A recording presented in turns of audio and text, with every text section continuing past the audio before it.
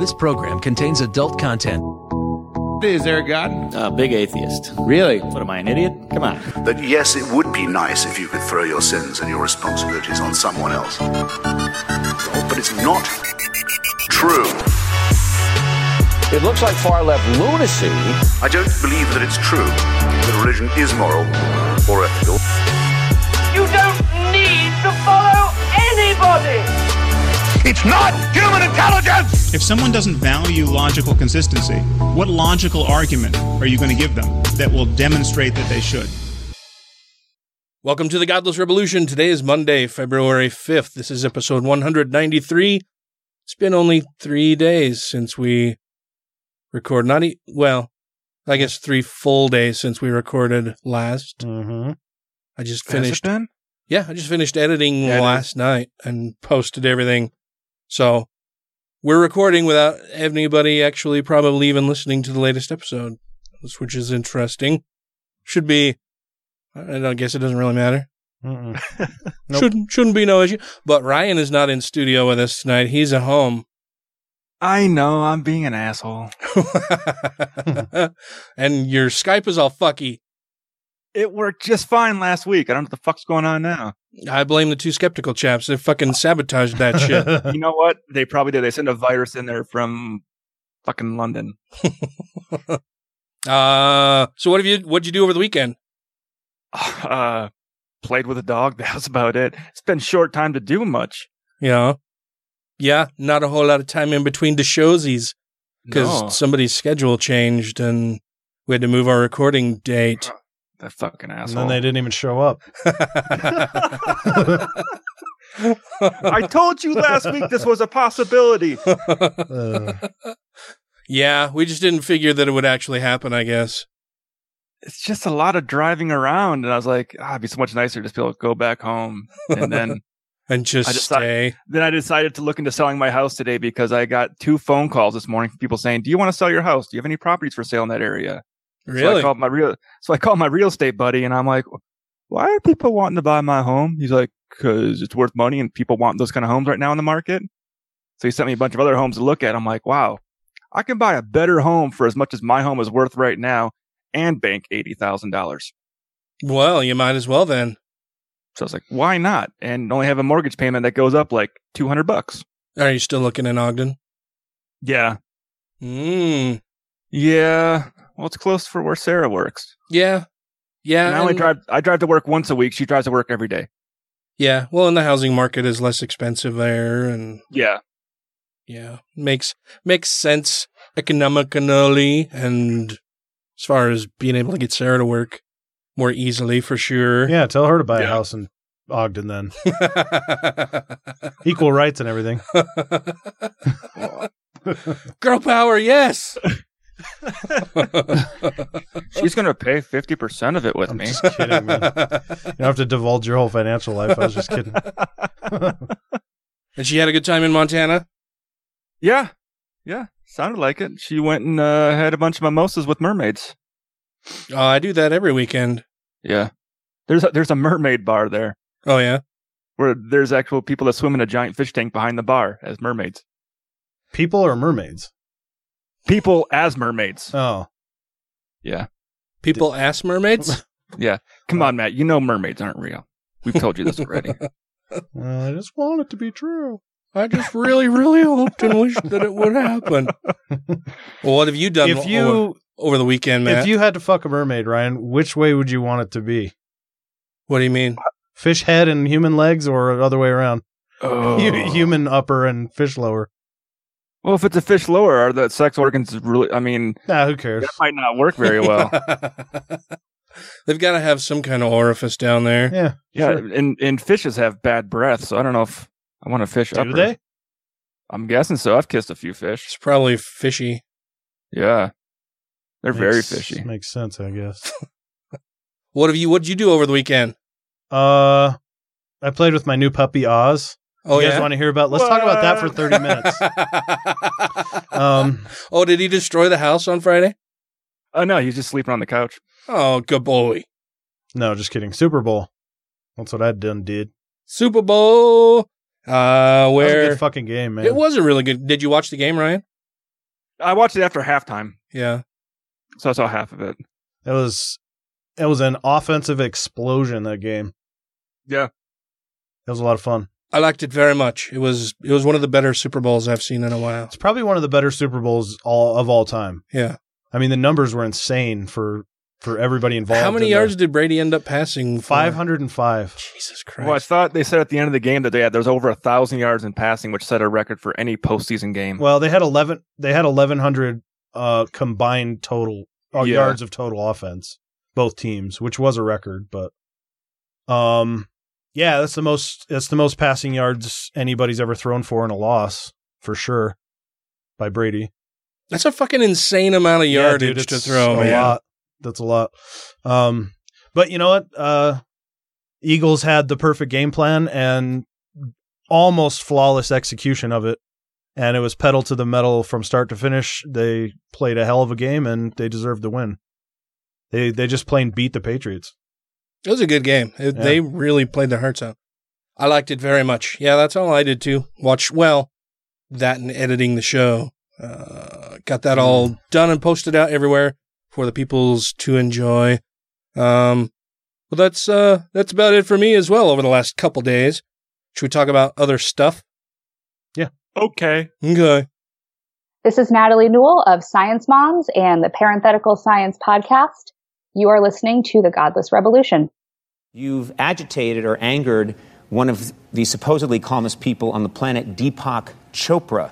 You ruffled his feathers. What did you do to get Deepak Chopra so angry? I just tweeted some fact.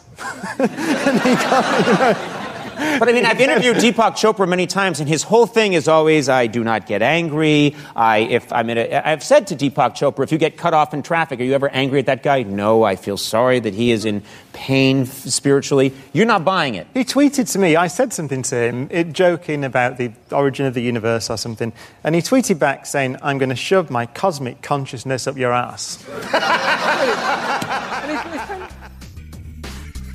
Thanks for listening.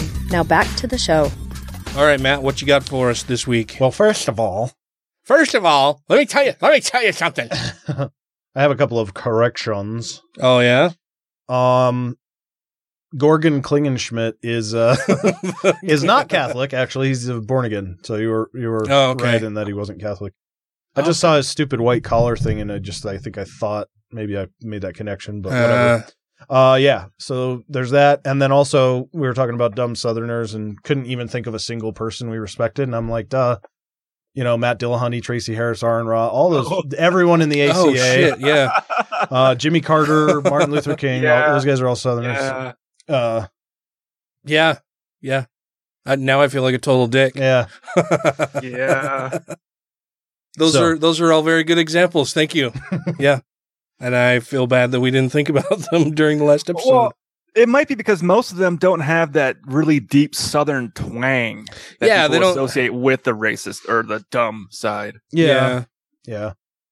But it's just nice to have that in mind so that when my bigoted brain starts to go that way, that I can try to pull it back, Yeah.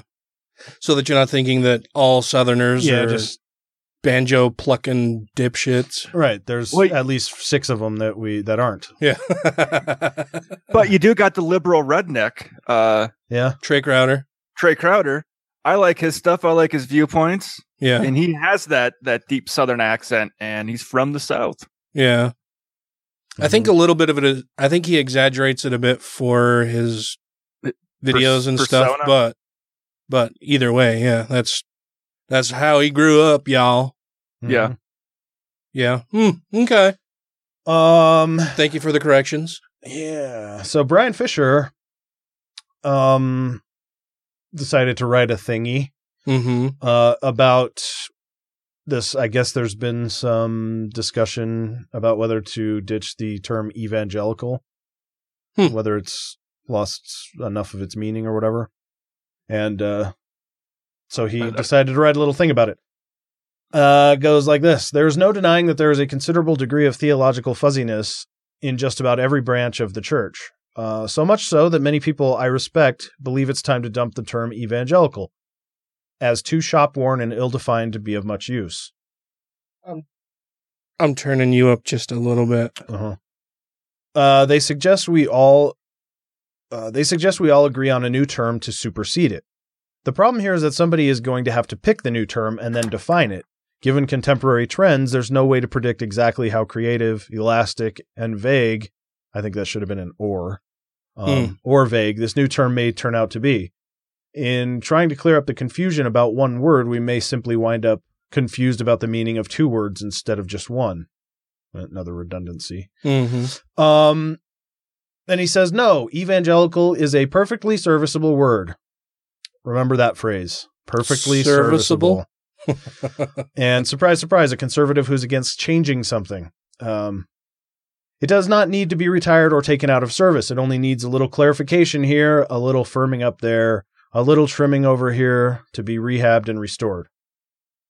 But it does not, but it does need to be clarified so that when people use the term, everybody knows what it means. A word that can mean anything anybody wants it to mean is useless. Okay. Like God, for example. So the word is not perfectly serviceable. He just went on a whole paragraph about how it's not perfectly serviceable. You should have said it's salvageable. But to say perfectly serviceable and then explain how imperfect it is. Maybe he means that it's broken, but we can service it. We can fix it. But then it's not perfect. But it's perfectly fixable. Like my car is perfectly fixable. Like it like there's ways that I can fix it so it will be better. It's serviceable. It's not beyond repair. Maybe that's what he meant.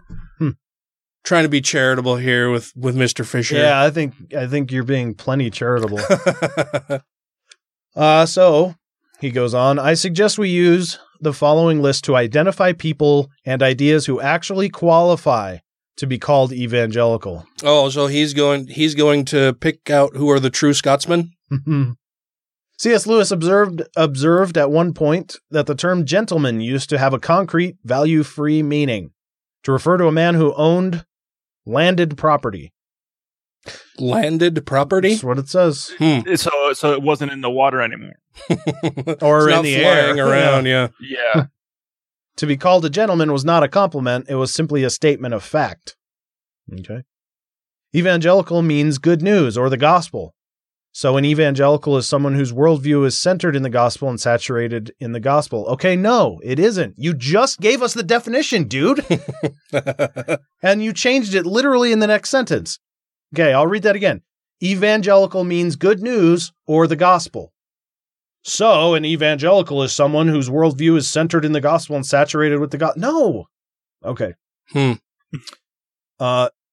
Now it's important to understand that by gospel, Paul and the other New Testament writers mean far more than God loves you and has a wonderful plan for your life. Not sure how he knows that. Okay. When Paul uses the term gospel in Romans, he uses it to refer to everything he taught, the whole counsel of God. All of Romans is the gospel, not just the Roman road parts. Others will certainly quibble with some of the lines I will draw below, but let's remember that the point here is to be as objective as possible about what the term means. Hard right Christians and objectivity. I can't wait. So here's what an evangelical believes, says Fisher.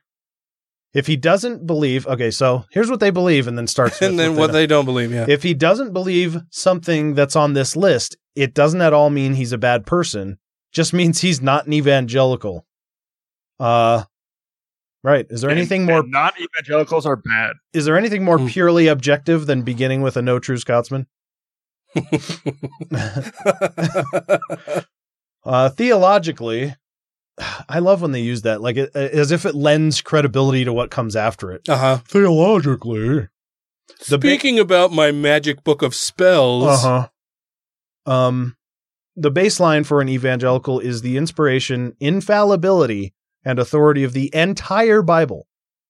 The whole shoot match. The whole thing. And it's all perfect. It's perfectly serviceable. Even its internal contradictions. They're all perfectly contradictory. All scripture is breathed out by God and profitable for teaching, for reproof, for correction, and for training in righteousness. This 2 Timothy, apparently. This means that while some will feel free to discard certain New Testament views as cultural rather than inspired, say with regard to homosexuality or marriage, an evangelical does not, except that homosexuality really isn't mentioned in the Bible. Well, they talk about marriage, but they don't talk about, what if it's outside of the man-woman thing that they talk about? You know what I mean? Well, yeah, it's the whole if man lies with man as he does with woman, surely they shall be stoned. So that's an interpretation of what that means. Yeah. I mean, they could have interpreted that 100 different ways, but they chose to make it about homosexuality. And an evangelical would only interpret it that way, according to Fisher. An evangelical holds an orthodox view of the person and nature of Christ. An evangelical believes in the eternal preexistence of Jesus Christ as the second member of the Trinity, also not mentioned in the Bible. Nope. The Trinity, you mean. Yeah.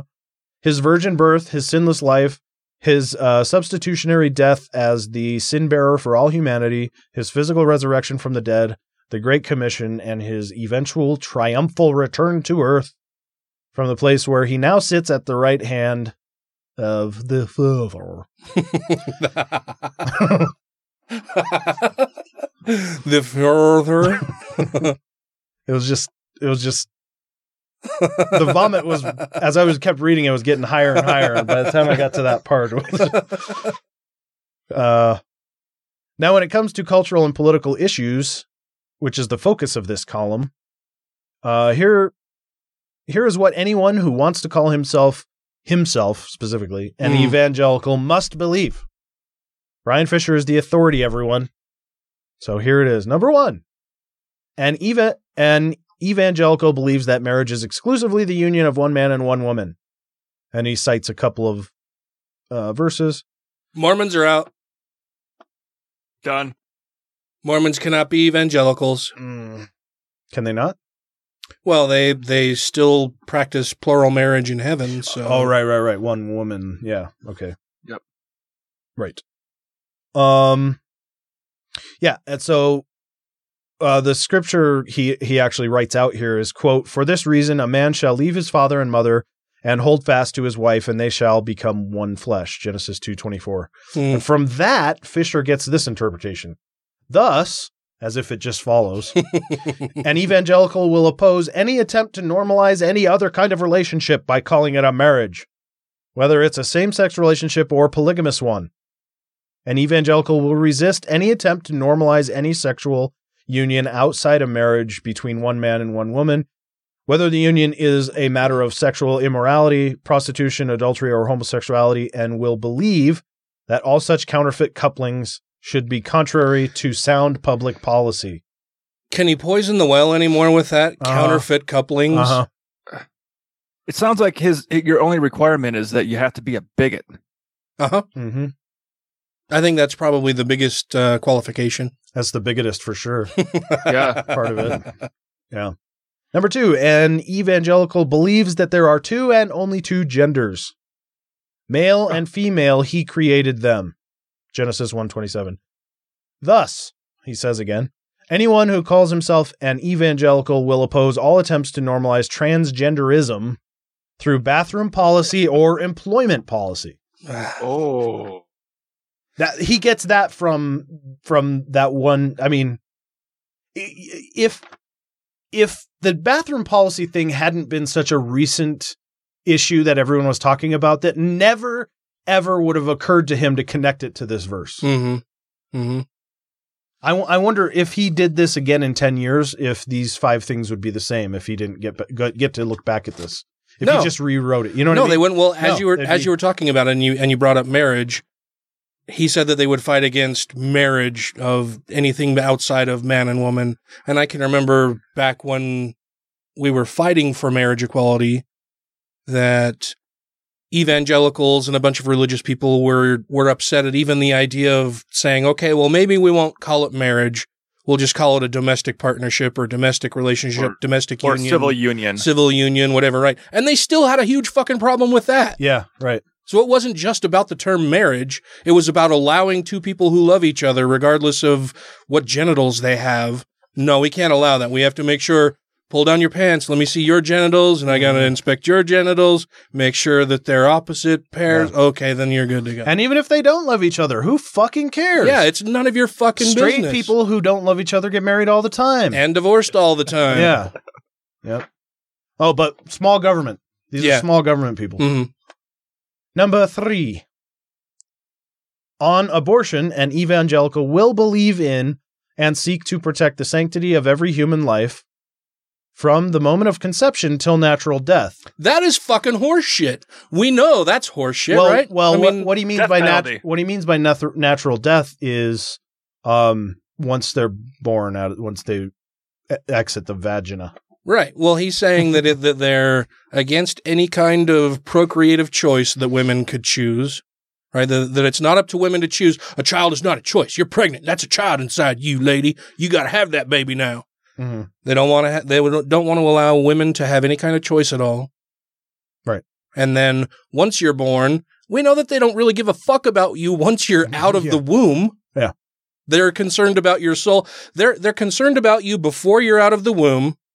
Because, for them, every pregnancy is a child. It doesn't matter how far along you are. And then they're concerned about your eternal welfare. They don't give a fuck about how you're doing here on this planet, the one only life that you're actually going to have. They're more concerned about your eternal salvation.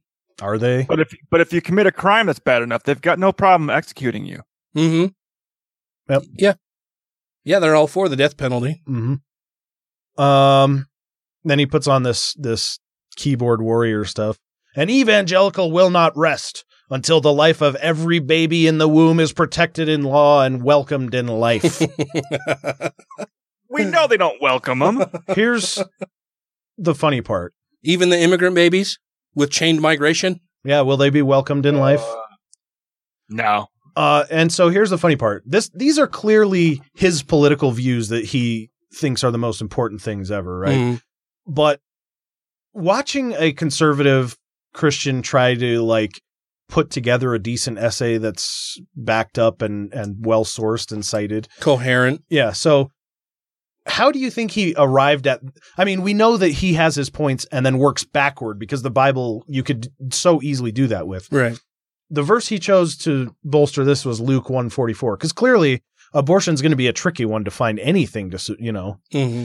And it says, when the sound of your greeting came to my ears, the baby in my womb leaped for joy. Awesome.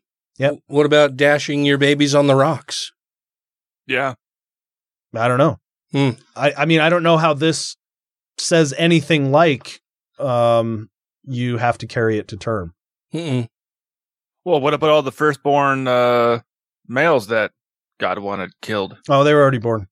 Yeah, they weren't still in the womb, so they're welcome to Earth. Fair game.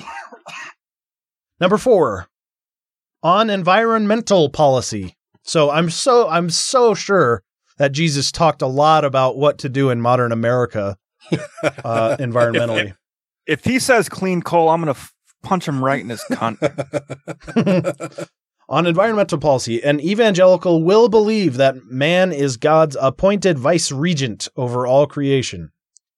Man is not a noxious weed or an intruder. Who says that we are? I mean, the noxious weed part I'll go with, but intruder, we've been here for a long time. But we say we've been here longer than his book says we've been here. Yeah. So your book is the fucking intruder. But designed by God to steward the resources of the earth and convert them to human use. So rape the planet. Yep. And that planet better goddamn have that baby too. Yeah, well, and what if we get to a point where the planet can't sustain us anymore because we have thoroughly fucked it all up? Well, then Jesus comes. We've been stewards, but we've been bad stewards. I mean, is that not a thought in his head that you can still be a bad steward? No, because that's what makes Jesus come all over the earth. And Jesus won't let that happen. He uses Genesis 2:15. The Lord took the man and put him in the Garden of Eden to work it and keep it. Further, an evangelical will believe that man is created in the image of God, but animals are not, and will resist any effort to obliterate this distinction. So God created man in his own image. In the image of God, he created him, Genesis 1:27.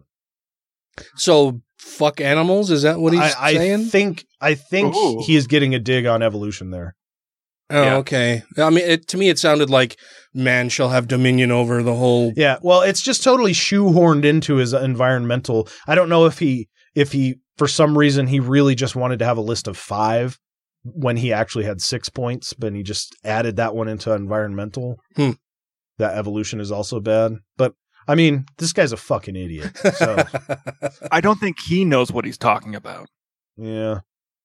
Well, I mean, I think he's pretty clear about what he wants politically. It's just when he tries to actually sit down and write it out and bolster it. How to justify his exactly. beliefs. Yeah.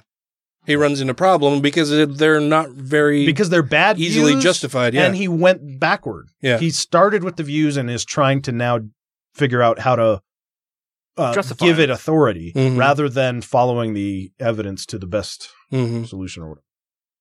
Number 5, on immigration policy, an evangelical will believe that borders around nations are God's idea, not man's, and are to be respected and protected. Wait, how does he figure God created the nations? I mean, they're constantly changing. They weren't around, like most of the nations that exist now did not exist when the Bible was written. So how can God draw boundaries against things that are not even can do yet anything, around? Dan. Now, would that mean that God started all the wars that redrew these boundaries? I mean, they would probably not want to admit that because it sounds bad, but I don't see how you could get around it. That's how most of our boundaries got redrawn. Unless he's not all-knowing. If they want to admit that he's not all-knowing or not all-powerful or something, but they're not going to do that. No. They're just going to say, yeah, he is all those things, but nope, he doesn't do those bad things. You can't have it both. Yep, that's what it is. Okay. Yeah. So his closing paragraph is, I'm sure this list could easily be extended. But these 5 issues are the front burner social and moral issues of our day. So when another social issue comes up, I'll add it to the list. Yeah. To be sure, decent human beings may disagree over these issues, but the point here is quite simple. A man may disagree with the biblical position on any one of these issues, but if he does, he must not call himself evangelical. Okay, well, if he disagrees, if someone disagrees with any of those positions, they can't call themselves Brian Fisher. That's it. Because first of all, you did a terrible job at setting these up as biblical positions. I mean, I would think that ISIS would agree with most of those positions. Yeah. But they don't call themselves evangelicals though. No, but I guess according to Brian Fisher, they qualify at least. Right. Oh yeah. I see what you're saying. Yeah, I don't think he'd accept them into the see fold. What you're saying.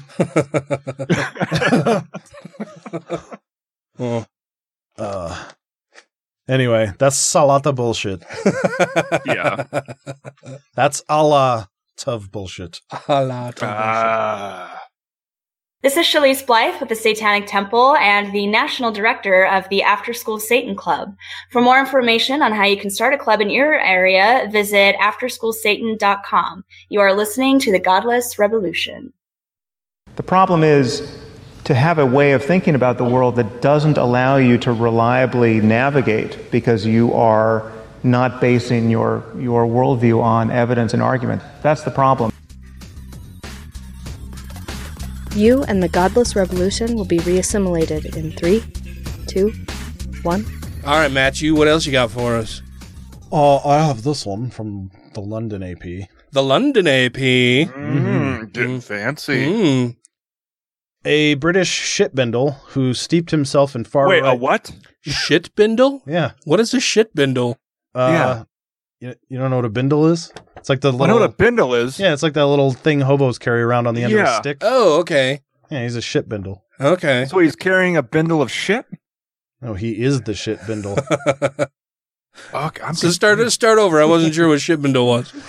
A British shit bindle who steeped himself in far-right anti-Muslim ideas before driving a van into a crowd of worshippers near a North London mosque, was convicted Thursday of murder and attempted murder. That's a Schimpbindel. Okay. Good. Okay. Jury at London's... See, I have trouble with this because it looks like Woolwich, Woolwich, but you never know with the Brits. It could be Woolwich or Woolwich or something. Yeah, well, Woolwich. We do that here too. Fucking yeah, I guess Hurricane, Twilla. Yeah. Woolwich Crown Court deliberated for just an hour before finding 48-year-old Darren Osborne guilty of the June 2017 attack in the city's Finsbury Park neighborhood. Finsbury, you say? Finsbury. Oh, righto. A 51-year-old man, Makram Ali, was killed and 15 people were injured when a rented van plowed into worshippers gathering after evening prayers during Ramadan.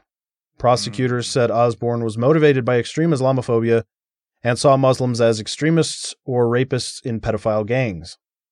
Several men who witnessed the attack pinned Osborne to the ground until police arrived. He was heard to say, "I want to kill more Muslims," prosecutor Jonathan Rees told the jury during a 10-day trial. But I'm not done killing Muslims. Let me go. Except another witness reported Osborne saying, "I've done my job. You can kill me now." Wow. Osborne of Cardiff, Wales, entered a not guilty plea.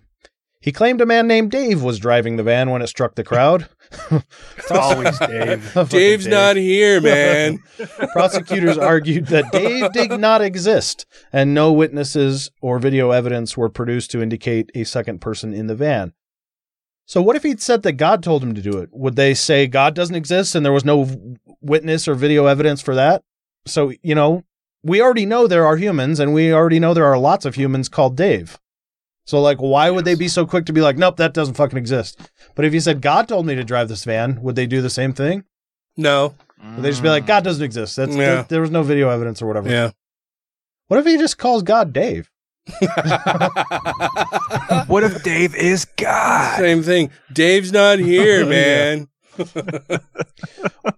Commander Dean Hayden, a senior counterterrorism officer with London's Metropolitan Police, said the case showed how individuals can become radicalized really, really quickly online. Quote, "To be honest, some individuals could look at material today and decide to go and do an attack later this evening," Hayden said. Could decide to go and do an attack. Yeah. Well, I've got nothing else going on. I might as well. Yeah. I mean, the laundry's done, the kitchen's clean. Might as well go do an attack. Yeah. Time to do an I attack. feel like I could do an attack right now. So you feeling attacky right now? I could go for an attack. Yeah, I could do an attack. Yeah, all right, let's do that. I could do a light attack.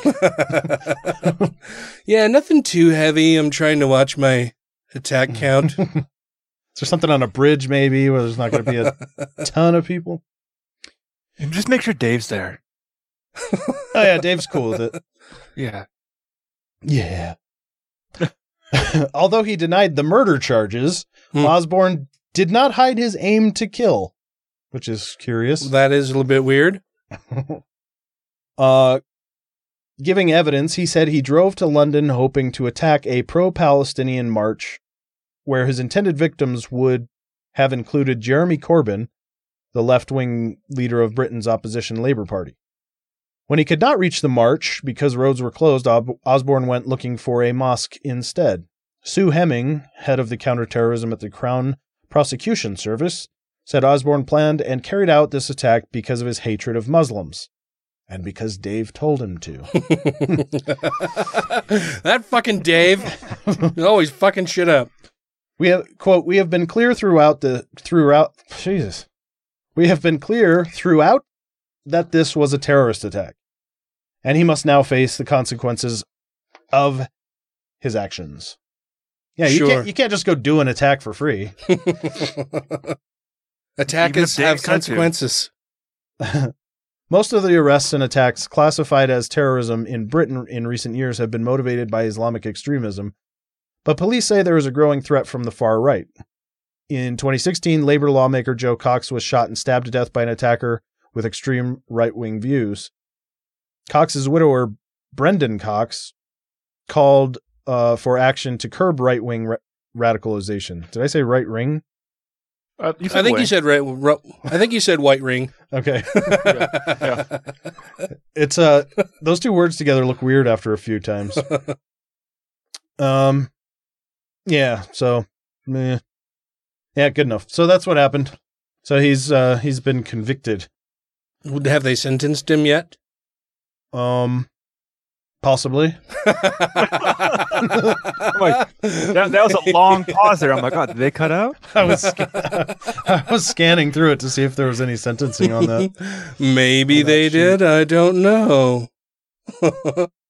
I have this story here from Newsweek. Yes. It's pretty inspiring. Inspiring? Yeah. Oh.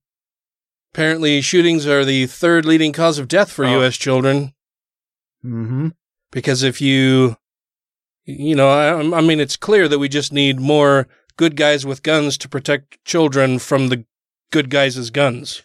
Right. And the problem that we're having in the United States right now is that the fucking liberals are making it so hard to get guns that a lot of the people in the rural areas and stuff are having a harder time getting them to be able to protect their own kids. And so by putting in all of these roadblocks and speed bumps, like proper training and learning how the weapons actually work and getting a lot of certification and time, licensing, all these insurance, all these bullshit things that they're putting in the way is costing lives because we can't get guns out to these kids' parents.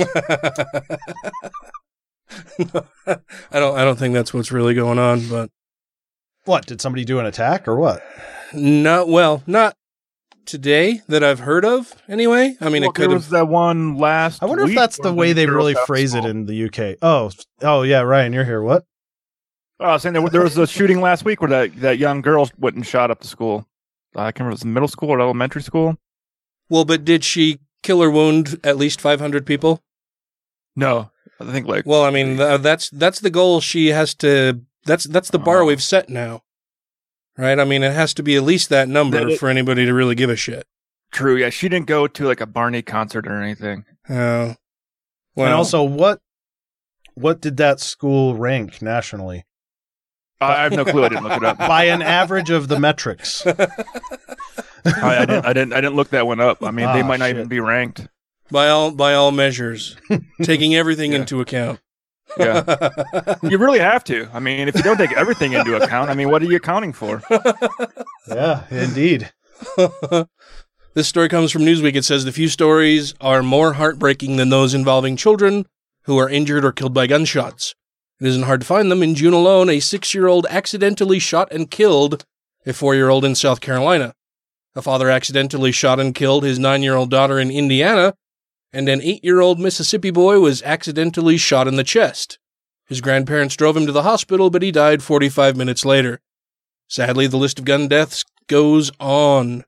Well, wait a minute. These are all the states with the loosest gun laws. So that means that what I was saying before doesn't make any sense at all. I know. It's almost like the more guns you have, the more danger you put people's lives in.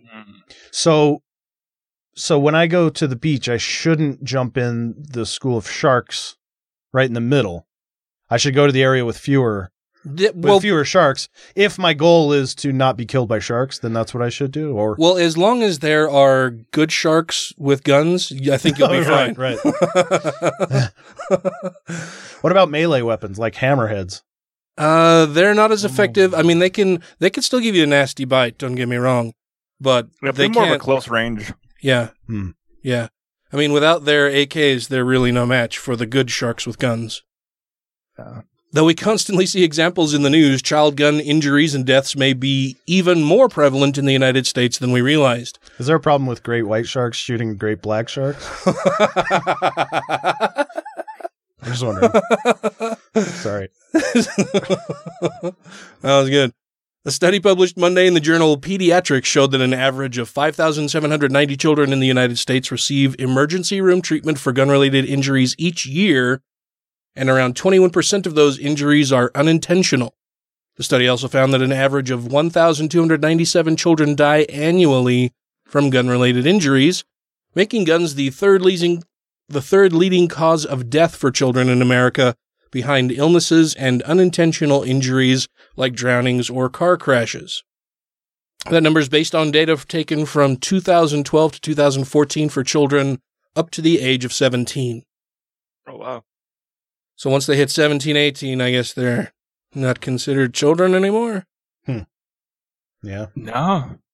Data on fatal gun deaths were drawn from the Centers for Disease Control and Prevention's National Vital Statistics System database, and data on non-fatal gun injuries were from the U.S. Consumer Product Safety Commission's National Electronic Injury Surveillance System. Jesus. That's a mouthful. Good Lord. Researchers found that 53% of the gun-related deaths were homicides, while 38% were suicides. 6% were unintentional, and 3% were related to law enforcement or undetermined causes. I don't know, the gun just exploded. But 3% from law enforcement for people under the age of 18? Well, no, it says 6% were unintentional and 3% were related to law enforcement or undetermined causes. Yeah. Huh. Of the injuries, 71% were assault, 21% were unintentional, 5% were related to law enforcement or undetermined causes, and around 3% were self-inflicted. In 2010, 91% of the children killed by guns around the world were American. 91% of the children killed around the world by guns were American. Mm-hmm. Yeah, that might just say that we have an issue. Little one. Where, according to the data, 19 children die from or are treated for gunshot wounds each day in the United States of America. Because we're making it great. Boys were responsible for 82% of gun-related deaths. Stupid boys. And 84% of the injuries, while African-American children had the highest rate of homicide, white and Native American children had the highest rate of suicide. Though homicides among children declined between 2007 and 2014, suicides rose by 60%. The study found that about a third of the children who committed suicide had been depressed, while about a quarter had been clinically diagnosed with a mental health problem. Suicide was found to be more common in rural areas, with Montana, Idaho, and Alaska leading the way. Surprised Utah is not on that list, leading the way in child suicides. Well, in Utah, they got plenty of prescription drugs to use instead of a gun. Mm-hmm. In September 2016, Pediatrics published a study by researchers from the Washington University School of Medicine in St. Louis in which parents were surveyed in pediatrician office waiting rooms in Missouri and Illinois. Of the 1,246 polled, 36% said they kept guns in the house, with 2/3 saying the house contained more than one gun. Though the study only focused on 2 states, researchers said the guns in the house percentage was in line with national survey results. This may be why Dr. Ruth Abaya, an assistant professor of clinical pediatrics at the University of Pennsylvania School of Medicine and an attending physician in the Division of Emergency Medicine at Children's Hospital of Philadelphia, told CBS News that while the child gun death and injury study published Monday was staggering, the results were unfortunately not surprising. Yeah. It's sad that that's not surprising. Well, yeah, it is, and it's like they're okay with it. Yeah, and I've noticed that we're just numb to this kind of stuff anymore. Mm-hmm. You know, people who want to place more restrictions on allowing people to obtain and possess firearms have just been so beaten down for so long that it's like, okay, well, I don't know what else I can say or do. Like if you know, a mass shooting nearly once every fucking day in the United States and thousands of children dying every year on accident or through suicide and, you know, tens of thousands of deaths every year don't change anything. If somebody going into a grade school and murdering children in a grade school doesn't affect anything, we shouldn't be surprised that somebody in Las Vegas killing and wounding more than 500 people isn't going to change anything. I mean, what else has to happen for us to finally decide that we need to do something about it? Yeah, Trump can only dream of having a barrier as solid as the NRA's stonewall against gun control. Mm-hmm. Well, even when there was the shooting at the senators that were practicing for that softball game, mm-hmm. the Republican senator was shot. almost killed, and it still had no effect on them. Yeah. Honestly, is there anything that would ever change any of that? No. I don't think so.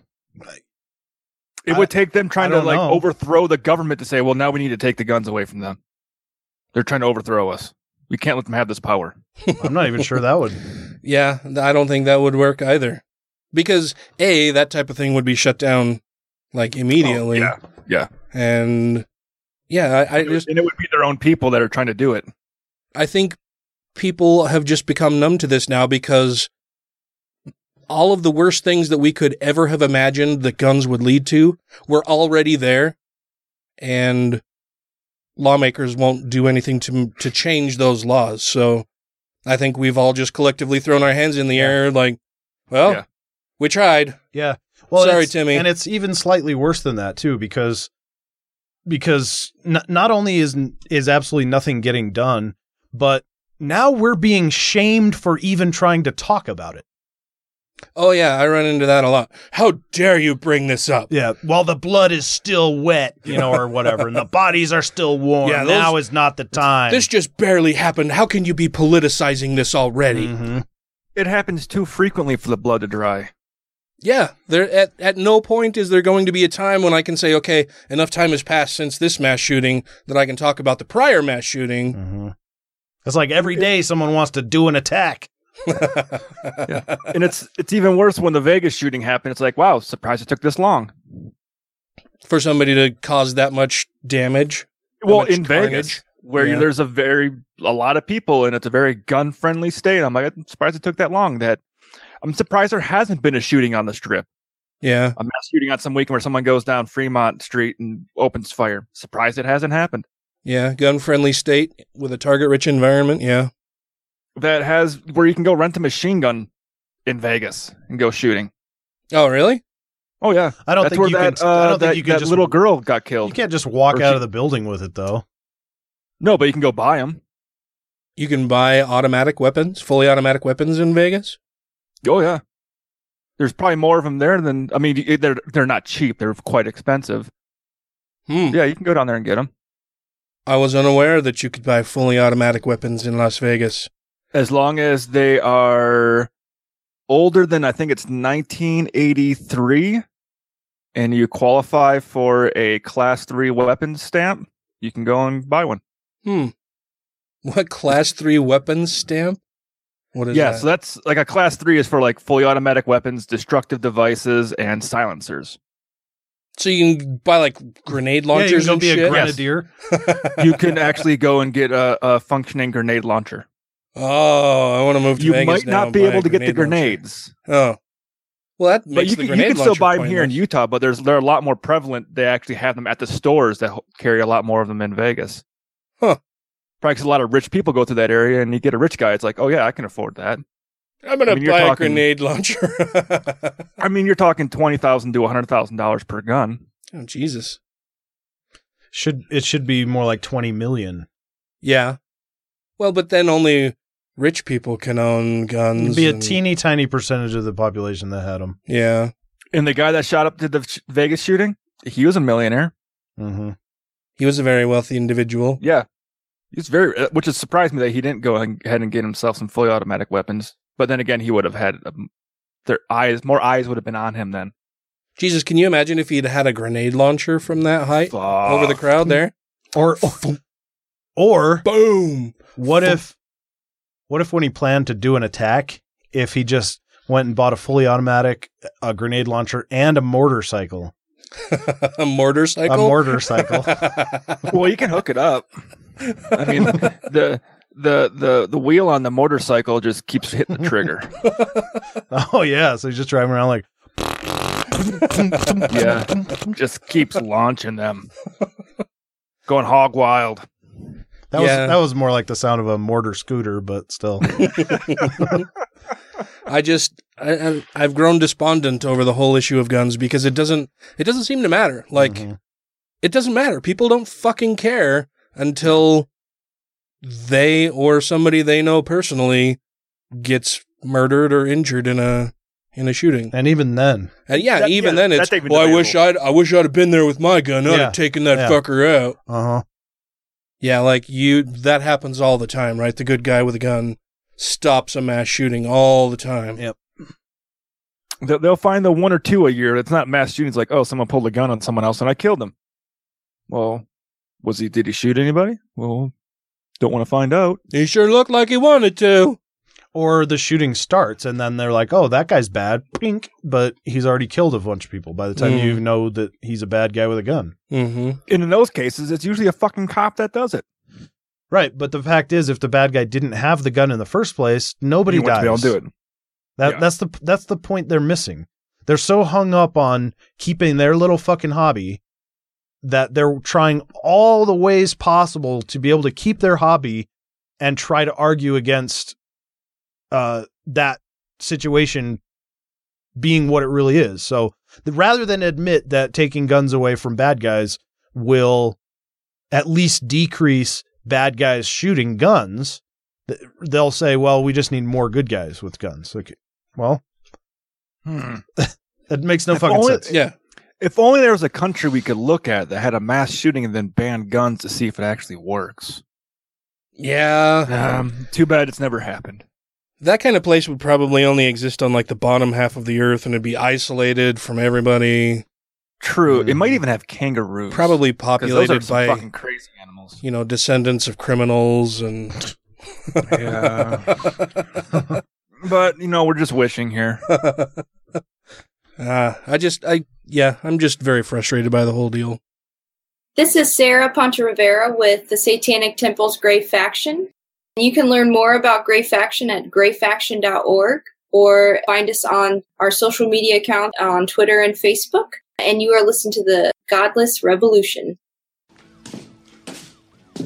How about a bowl of chili? Hot one. Be right there. Antichrist will be a woman in a man's body with 7 heads and 7 tails. Ain't that to go? Rejoining the Godless Revolution podcast now. Well, now that you have another little wee one at the house, Mr. Matt, what are your disciplinary plans for them? Another little wee one? Yeah. Besides Danielle, you mean? Well, you're a new child into the household. Uh-huh. Do you plan on taking them to voodoo practitioners? Do I plan on it? Uh-huh. Dude, I'm going to fucking do an attack. I don't know. I was thinking like wire hangers have been working pretty good. Just across the back of the legs. No more wire hangers. No, I do not strike my children. Oh, you mean you don't think that striking a small defenseless child is something that should be done? I do not. We haven't really talked about spanking on this show. Uh-huh. And maybe we should talk about that for a minute. I don't know, maybe. But I get in... Like sexually? No. That's right out. As a form of discipline, spanking children, I think, is not very advisable. Yeah, I agree.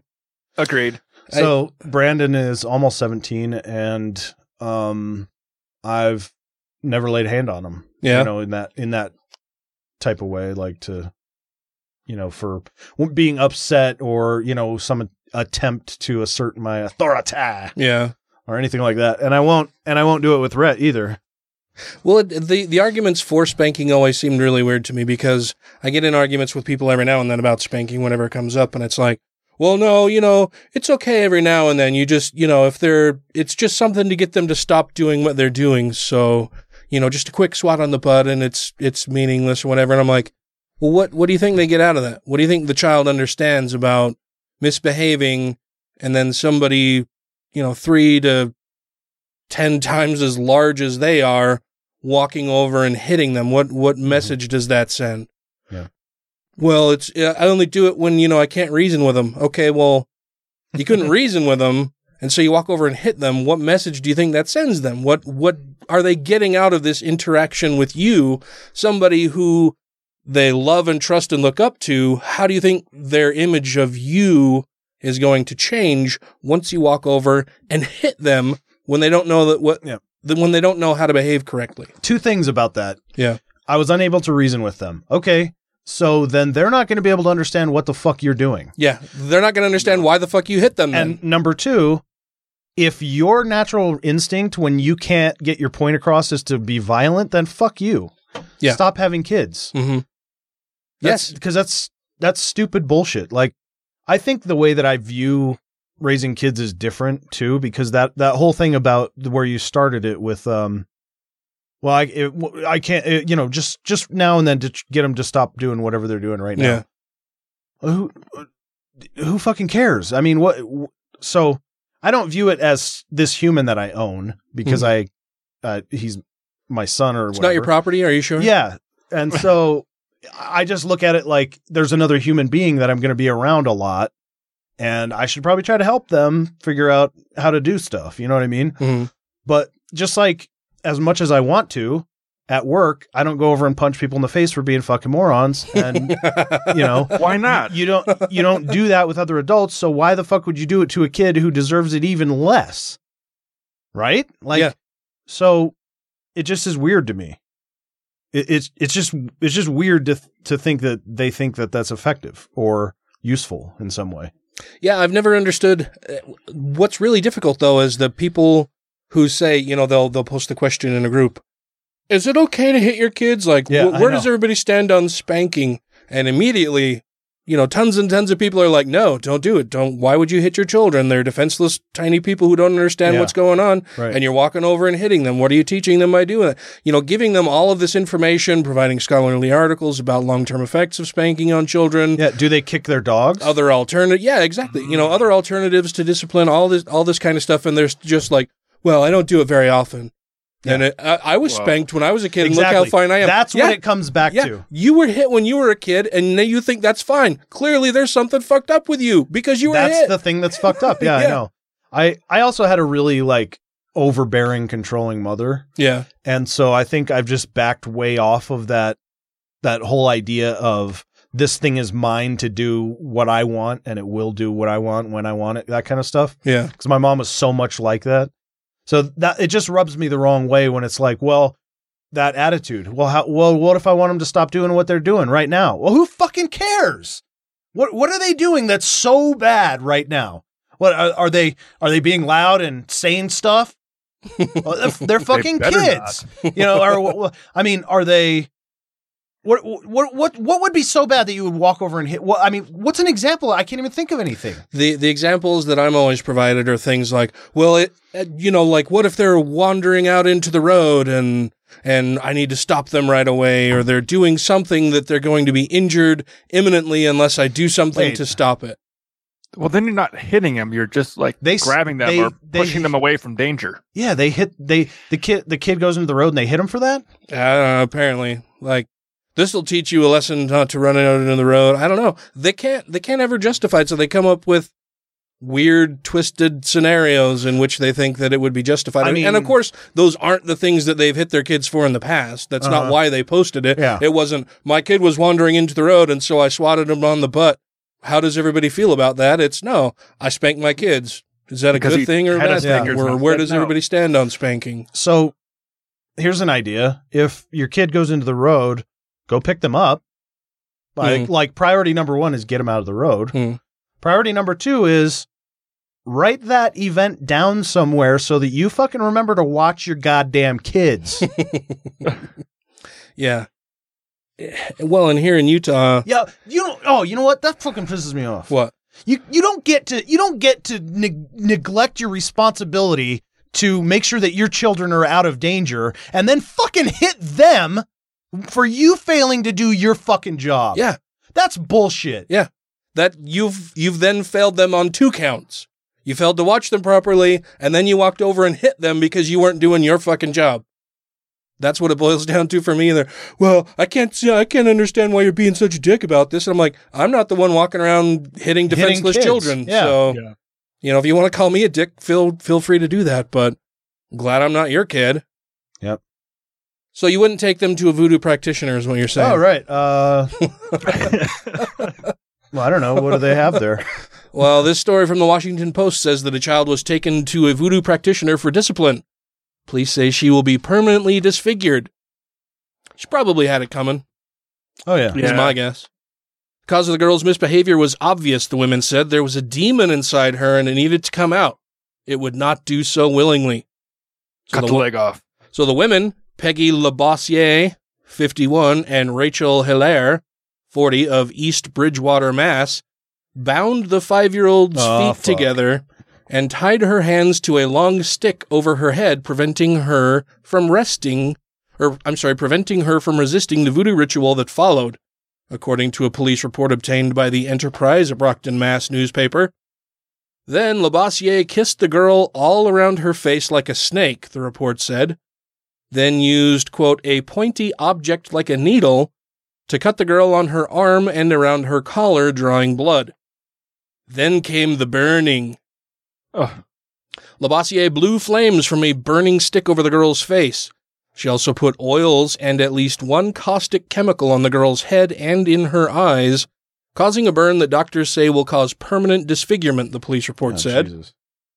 Labossiere also allegedly worked voodoo on the girl's 8-year-old brother. When he resisted, she threatened to cut his head off with a machete, police said. Labossiere made him undress and rubbed his entire body with a plant-like substance and blew fire on him. A plant-like substance? That's what it says. It's unclear what caused the police in East Bridgewater, about 25 miles south of Boston, to ultimately intervene, but when they arrived, both children smelled of smoke, the AP said.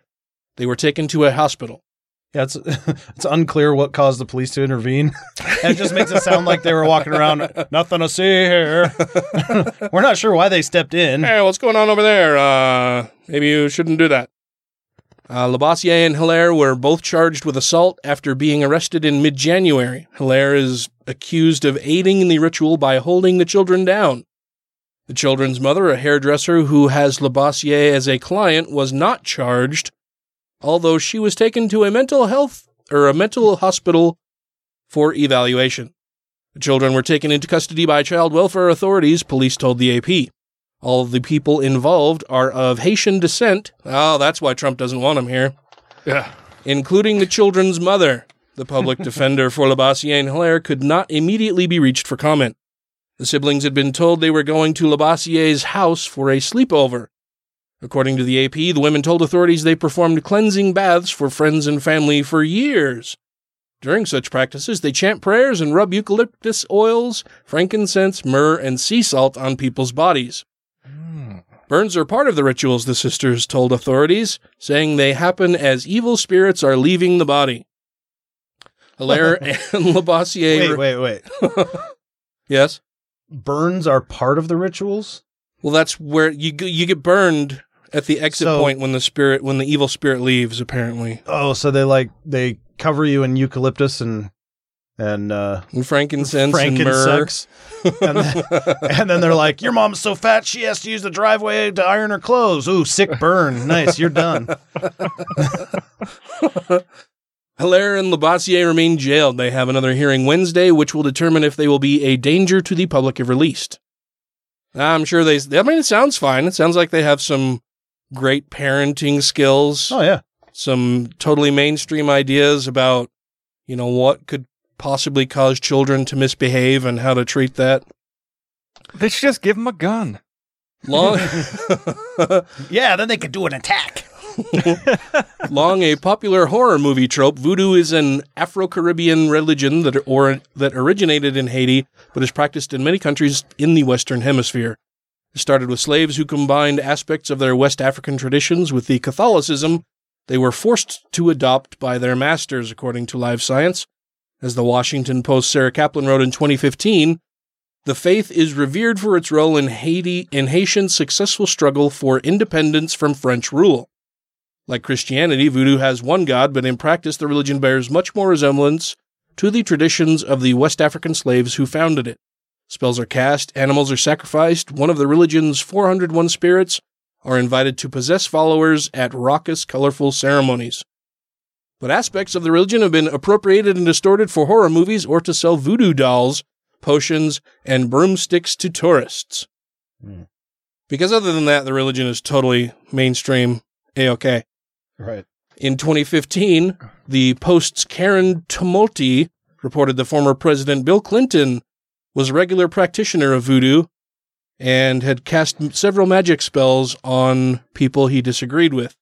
Why do I not believe that? Yeah, no shit. No, that's bullshit. I'm The former President Bill Clinton had written about a day he and Hillary Clinton saw voodoo in practice near Port-au-Prince, Haiti's capital. Oh, you were just doing a sick burn on him. Oh, the priest gave the visitors what Clinton described as a brief course in voodoo theology, and then the late afternoon ceremony began.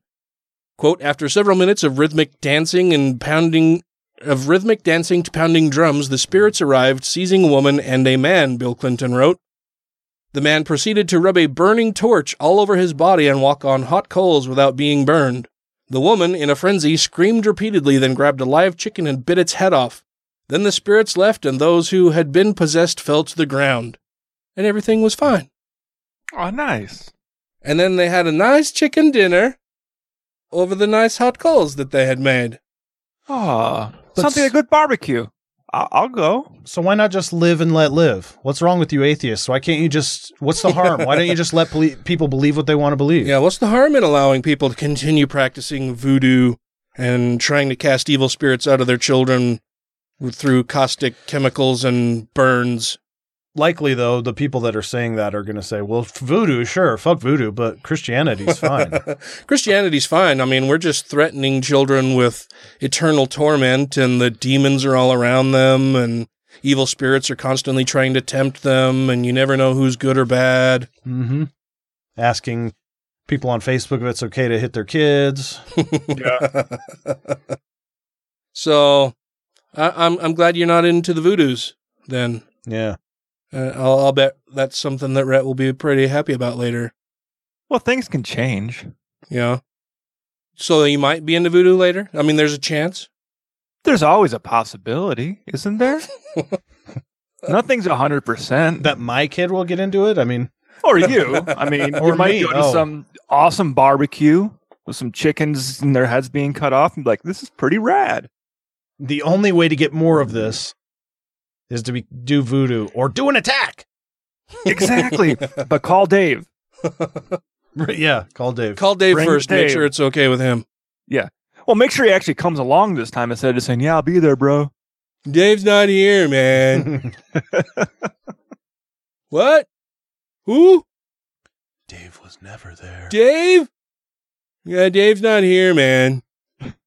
I do like that part.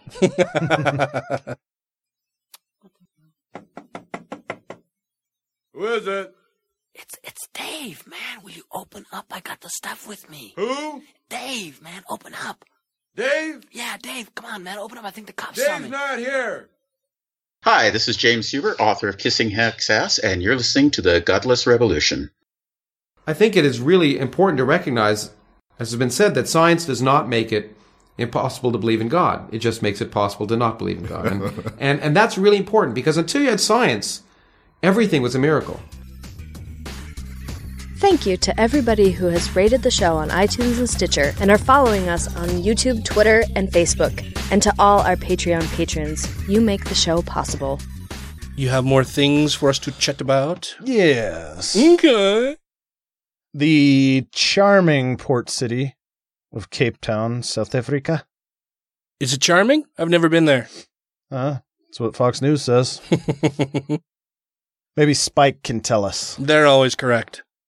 Yes. Has long had the distinction of being one of the world's top tourist destinations. With diplomatic Only if you can have diplomatic immunity. But now the city is on track to top another list it doesn't want to be included in. The first major city in the modern era to have its water supply chain switched off. Ooh, what? The city is experiencing a record low water drought. And city officials soon... Let me start that again. Okay. No, too late. Feel free. Well, welcome to the Godless Revolution. This is episode 147. 147. The city is experiencing a record low water drought, and city officials say soon they may have to take extraordinary steps to restrict water usage. Experts say this kind of drought only comes once in 300 years. Dam water levels are dangerously low, an average of 25%. In some areas, levels are dropping by as much as 1% a day, which seems significant. Yeah, that's a lot. Under level 6B restrictions introduced this week, residents and tourists can only use about 13 gallons or 50 liters of water a day, or face stiff fines. That's the equivalent of a small to medium-sized tub of water. So taking a bath is out. People are being urged to take only 2 short showers a week or use washcloths to clean themselves. They're also being asked to flush the toilet only once a day. Many restaurants have shut off the water at sinks and are asking customers to use bottled hand sanitizers. Long lines are forming at 2 wells in the city where residents can get some water, about 6 gallons each. A brewery that owns the land where one of the wells sits offers limited water on first-come, first-served basis. Many residents are trying to stock up because even with these restrictions, day zero is likely to come. Barring a miracle, on May 11th or sooner, most of the city's water taps will be shut off. That's crazy. Yes. Already, police and security agencies are bracing for possible civil unrest. It will honestly, quote, "It will be honestly horrific when day zero comes," said Wendy Sweal, a local resident told reporters while in line at one of the wells. "It's going to be very scary, and I think it's a reality, unfortunately." Analysts are blaming the ANC-led national government, which is responsible for supplying water, for not acting soon, despite being warned several years ago about the issue. Some analysts claim that the ANC is punishing Cape Town's voters for recently booting the party in local elections. Cape Town was the first of South Africa's major cities where voters turned their back on the ruling party in local elections, ostensibly because of corruption, nepotism, and mismanagement by the late Nelson Mandela's party. 3 of South Africa's other largest cities, Johannesburg, Pretoria, and Port Elizabeth, have also recently dumped the ANC. Cape Town Mayor Patricia de Lille, leader of the main opposition party, the Democratic Alliance, claimed that for months she has been trying to get a meeting with the country's president, Jacob Zuma, to get national help, to no avail. The municipality purchased 2 desalination plants, but they won't be ready in time to avert day zero. There's a growing panic in town. The price of bottled water has shot up if someone is lucky enough to find one. Shops sell out as soon as the supplies enter stores. Even large chain stores are being heavily criticized for price gouging bottled water. In Joburg, so many locals are collecting water for family and friends in Cape Town that authorities are asking people to stop doing so because Johannesburg itself is in danger of running low and in this arid country. But many are most concerned about the poor, many of whom collect water from communal taps instead of individual taps at home, like in the richer suburbs, according to the AP. The rich are already trucking in tankers of water and filling their swimming pools. Filling their fucking swimming pools. Because pretty soon there won't be water for that, I guess. Or converting them to operate on salt water. Well, that's not a bad plan. No, that sounds like a really good plan, actually. In the Cape Township of we'll let Spike translate that one. However, poor residents, and it's not Soweto. It's Cape Township. Oh no, I don't know. It's I'll send you a link. No, I won't. Fucking poor residents have always had to stand in line for water. So for them, there is an ironic satisfaction that many in the more affluent areas of the city will have to also stand in line. Oh. As a poor person, you'd probably be like, yeah, fucking A. No shit. Experts say they foresee clashes between those desperate for water and those hoarding it. Yeah, clearly.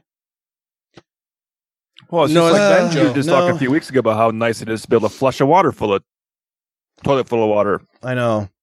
You know, it just seems like there's an awful lot of people on Earth, but there's still not so many that we shouldn't be able to get the appropriate resources spread out more evenly around the world somehow. I mean, it's astonishing that things are.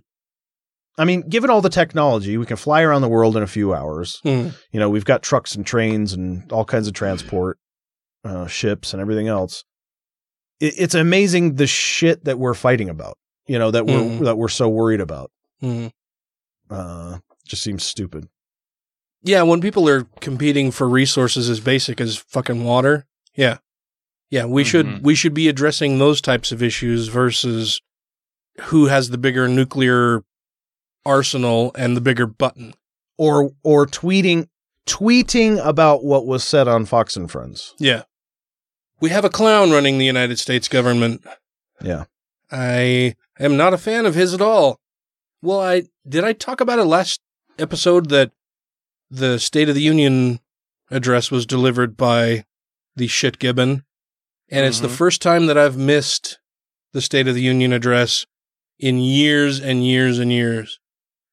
Tracy was really surprised to hear that I had not watched the State of the Union. She asked why I didn't watch it, and I'm like, why the fuck would I watch it? I can't stand hearing him speak. It drives me insane.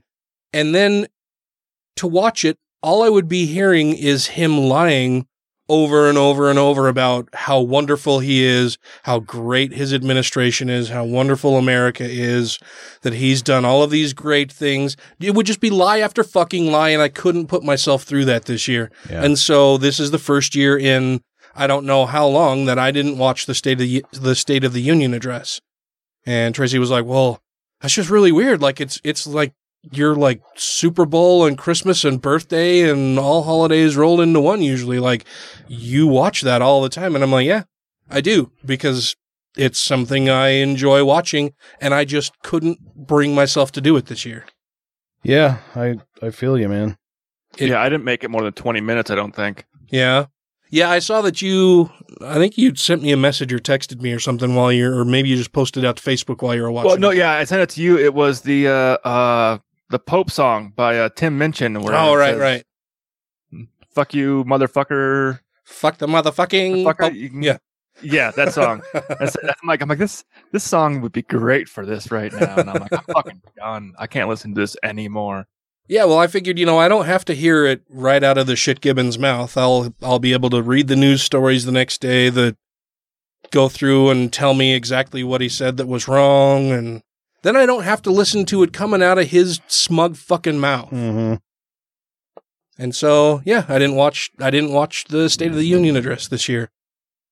Well, it was Trump it was fucking like ruined it. 2 hours long, a little longer than 2 hours. Oh yeah. Yeah, he was up there for quite a while, sucking his own dick. Was he improvising a bunch or what? No, from what I saw, it seemed like he was sticking to a script pretty well. Which you could see him just eyeballing one teleprompter. He didn't switch teleprompters. He was looking right at one of them the whole fucking time. Well, but, he doesn't need a teleprompter because he has, like, one of those great things up in here. They call it, like, a really good memory. Obviously, he's like a really good brain. I was the best student. And I have like one of the world's great, they call it a memory. You may have heard of it. A lot of people are talking about memories. Memories? I've heard a lot of people talk about memories and what a great memory I have. Oh. I can't remember the last time I heard them say it, but I know it happened because I have a great memory. And apparently he's bitching now that that the Democrats who didn't applaud for him during the State of the fucking Union address, that they're guilty of treason, as if he's never, ever in his entire privileged fucking life watched another State of the Union address. And I'm sure he hasn't, because if he had, he would know that whoever is president, the opposing party, very, very, very rarely applauds anything that the president says. Well, that happens at every State of the Union address, not just at Trump's State of the Union address. Yeah. To be fair to Trump, if there's anything he knows well, It's fucking treason. If it could be said, he's an expert at anything. Well, and he didn't have anybody yell during his State of the Union address that he's a liar. You know, we saw that with President Obama. Oh, yeah. The one GOP guy, I can't even remember his fucking name, who, while Obama is delivering his address, just shouts out, "Liar!" Yep. But you know, the Democrats not sucking Donald Trump's dick, that's treasonous. What a fucking crybaby clown asshole. Fucking tired of that guy. I mean, he really does think that being a president is dictatorship. The way he talks to things like this, and he's like the way he goes after the press, you know, he honestly thinks that it's a dictatorship. That's the way he sounds. I'm president. Everybody's supposed to do what I say, right? That's how this works. Yeah. Melania, give me a Big Mac. I'm hungry. My tummy has a rumbly in it. No, I couldn't fucking do it. I couldn't bring myself to watch the State of the Union address this year. I'm hoping that by the time the State of the Union address rolls around next year, it'll be someone different. Mike Pence? It would be really hard to watch also. I don't know. We'll have to see how things shake out over the next year, but I'm really hoping that I won't have to miss the State of the Union because there's somebody who is just that much of an asshole that I can't watch them. Like, I watched all of Bush's State of the Union addresses. I watched Reagan's State of the Union addresses. I can't fucking watch Donald Trump. I just can't. You watched another Patriots Super Bowl. Yeah, I watched another Patriots Super Bowl. That was still just a great fucking game. Right, but my point is just that people are less excited to watch a Super Bowl if the Patriots are there. If that's not their team, you know? Yeah. I couldn't fucking do it. This is Phil Ferguson of the cleverly titled The Phil Ferguson Show, and thank God you're listening to the Godless Revolution. Religions undermine respect for the only way of acquiring reliable information about the nature of the world. Religions encourage the pursuit of understanding by the contemplation of navels and the achievement of comprehension by adopting a variety of ways of stemming the flow of blood to the brain. They encourage scavenging hints about the nature of reality by the close analysis of those ancient, politically edited compilations of folk tales referred to as sacred texts. If you have questions, comments, concerns, compliments, corrections, criticisms, or concepts for content, contact the show via email at godlessrevolution@gmail.com, by text or voicemail at 330-81-REBEL, or Twitter the twatter at TGR Podcast. Thank you!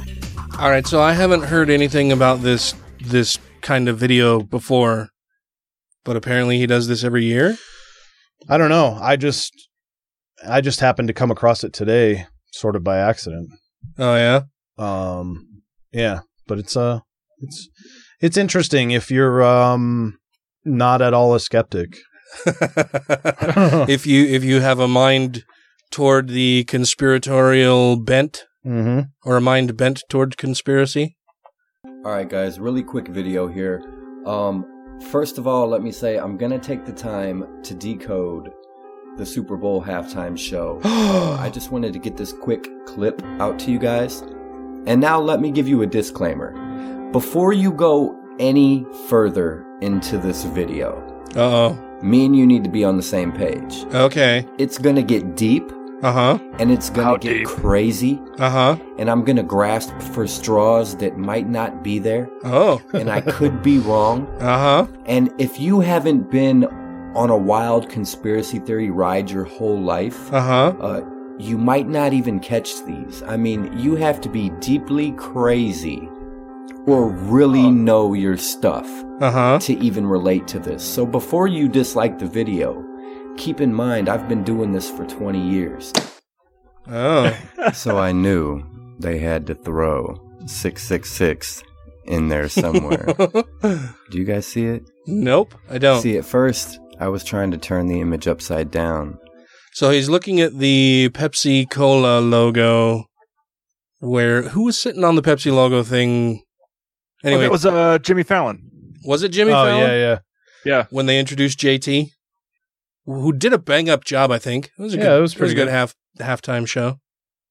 But he's looking at the Pepsi Cola sign and he's talking about different ways he can manipulate it in order to see what he wants to see. Right. But they don't care. They don't have to hide it anymore. You see, the outside line is the first 6. The inside dark area is the second 6. And then the third 6 is the other outside line. So right there in the face, 666. We know who the Illuminati worship. Pepsi Cola?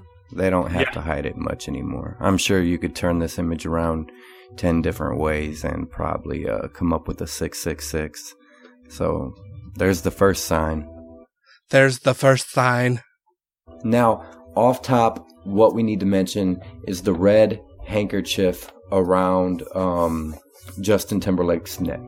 That's the first thing we got to mention. Note, Justin does not have to be gay to push a gay agenda.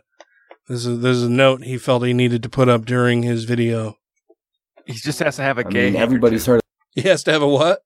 He just has to have a gay handkerchief. Thing we got to mention. I mean, everybody's heard of the gay handkerchief code, right? What? I was joking. You mean you haven't heard of the gay handkerchief code, Ryan? No. Oh, am I a psychic? I'm surprised that you've never heard of this before. I thought everybody knew about the gay handkerchief code. Just in prison, I thought it went in the pocket, though. Well, let's see. And that was just my first thoughts upon seeing it. The gay handkerchief code. I was actually looking up the colors, trying to see if I could find meaning, what it means around the neck. So I'm going to look into that a little deeper. Also, another... So he doesn't even fucking know. He's making shit up. Like, he's just making stuff up. He's like, I saw that he's wearing this particular piece of fabric, and... Well, he admitted up top that a large part of this is grasping at straws, and he could be wrong. So he's just feeling it out. He's greasing the conspiracy wheels. Another big one, which we knew was going to be a big hidden symbol, was the cube, Saturn worship. Even at one time during the performance, they made the hexagon of Saturn. And what the fuck is the hexagon of Saturn? I don't know. It's the first I've heard of it. This is all stuff that I feel like I needed a primer to even watch this video to understand what this guy's saying. I just thought it sounded super crazy. Then the other one, this one's really a stretch. This is the one that you guys might not be feeling. Do you guys remember, wasn't it Tom Brady who just released a video kissing his son? Also? Yeah, and I didn't see anything wrong with the video. I saw a couple of my friends on Facebook posted like, "This is sick and twisted and wrong," and I'm like, "You're the one who's like bringing sexual overtones and connotation to this kiss between a parent and a child." Like, next post, is it okay to spank my kids? Yeah. Sensually, while you got a massage, and people were debating, is this wrong or not wrong? And then, it was pretty creepy. But anyway, let's jump back. Justin Timberlake runs up, takes a selfie with a little boy, and that was cool. The kid's like 13 or something. I don't know if I'd say he's a little boy. Yeah. Well, how cool to be. Yeah, I thought it was at cool. At the Super Bowl, and Justin Timberlake's like, "No, get your phone out. Let's do a selfie." Yeah. Yeah. And those two things clicked. Like, they were pushing this Tom Brady story about kissing his son, and that's exactly what I thought of when Justin Timberlake ran up and did a selfie with this little kid. That what? He was going to kiss him? That is really grasping at straws. Like, yeah, if you're the little kid, it's nice, cool, you met a star, it's awesome, you know what I mean? But if you're trying to use symbolism hidden in plain sight, this is how they do it. Or this just is be a message decent dude to people that know. And that's as far as I'm going to go into that topic.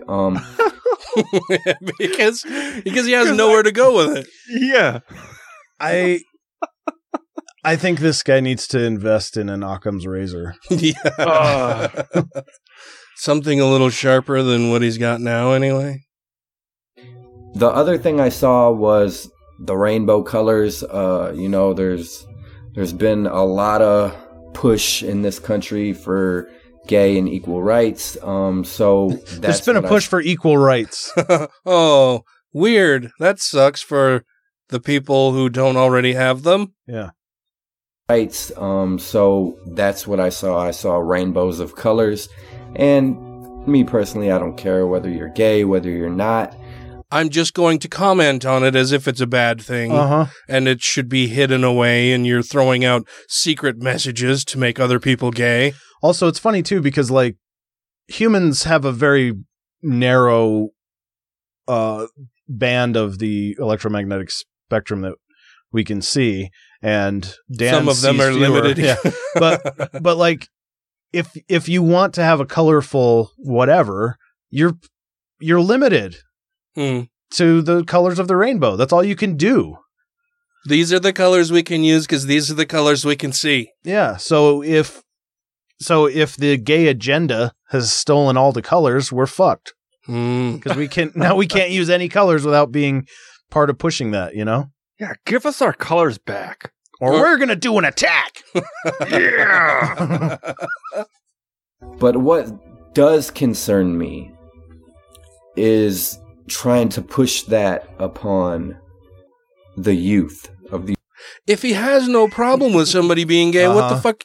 Why the fuck should it matter what their age is? Because they're trying to push it on the youth of the United States of America. Oh, them damn youths can't figure anything out. United States of America. It can be okay to be something. It doesn't mean that you push people to be that. Does he put a disclaimer before his videos that you have to be a certain age to watch them?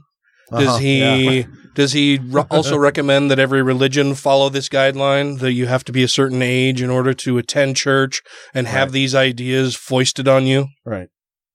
And that's all I'm going to say on that. I hope I didn't offend anybody, but those were just the things that caught my eye right now tonight. The Saturn hexagon worship, the cube worship, if you guys aren't into that, you're probably not going to feel the video at all. But overall, I'll have to say it was a decent halftime show. It wasn't, from first sight, it wasn't as evil as... When they did the projection of Prince on there, that was really cool. And then when they put Prince's symbol, like, I don't know how they did that throughout the city or if that was just a graphic overlay, but it was really cool. Mm-hmm. I liked it a lot. As normally they are. But I remember also reading an article last week. If I find it, I will post it to Twitter, talking about how the Super Bowl halftime show and commercials were probably going to focus on love this year and bringing the country back together. And I think that's what they did. And I think they did a good job. Also, the other thing I forgot to note, I was waiting to see if they did a Prince hologram, like was rumored. If they did a Prince hologram, I was going to say they got something to do with resurrection. Fucking hologram! If they did a hologram, they would have something. They got something to do with resurrection. They bringing that fool back. He's not the Prince of Peace. Oh, jeez. He gave a little tribute to Prince in here, and is it a stretch? What do you guys think? Let me know in the comment section. No, I think you're 100% right.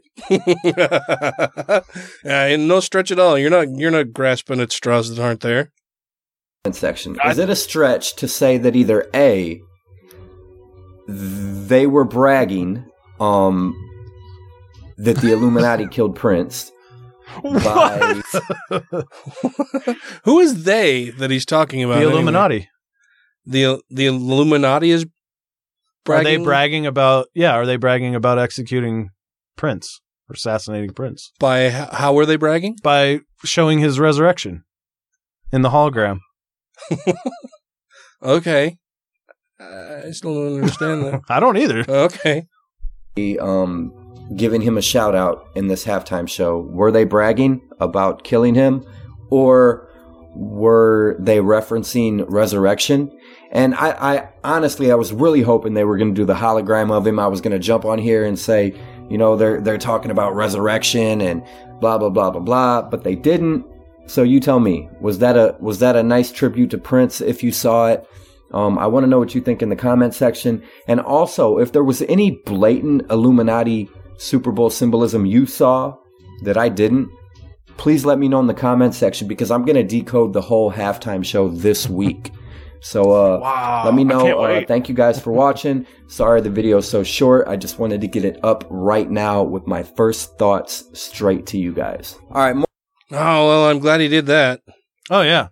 I don't think my week would have been complete had I not seen his immediate initial read of the halftime show. Yeah, I was holding my breath. Ever since I saw the halftime show at the Super Bowl, I was like, fuck, what's Ex-Army Joe going to say? And I knew the Illuminati was there. I just didn't know how they linked up. Now I do. Yeah. It's all very not at all interesting, I think, really. No. Just crazy. There's so many people like that out on YouTube, though. I know. You fall down a rabbit hole of just fucking nonsense. That's all YouTube is anymore, is a rabbit hole of fucking nonsense. Oh my God. I got in an argument with somebody on Facebook. It's an ongoing thing where they made this post their post is insane in the first place. And then insane in the first place. Then insane in the brain.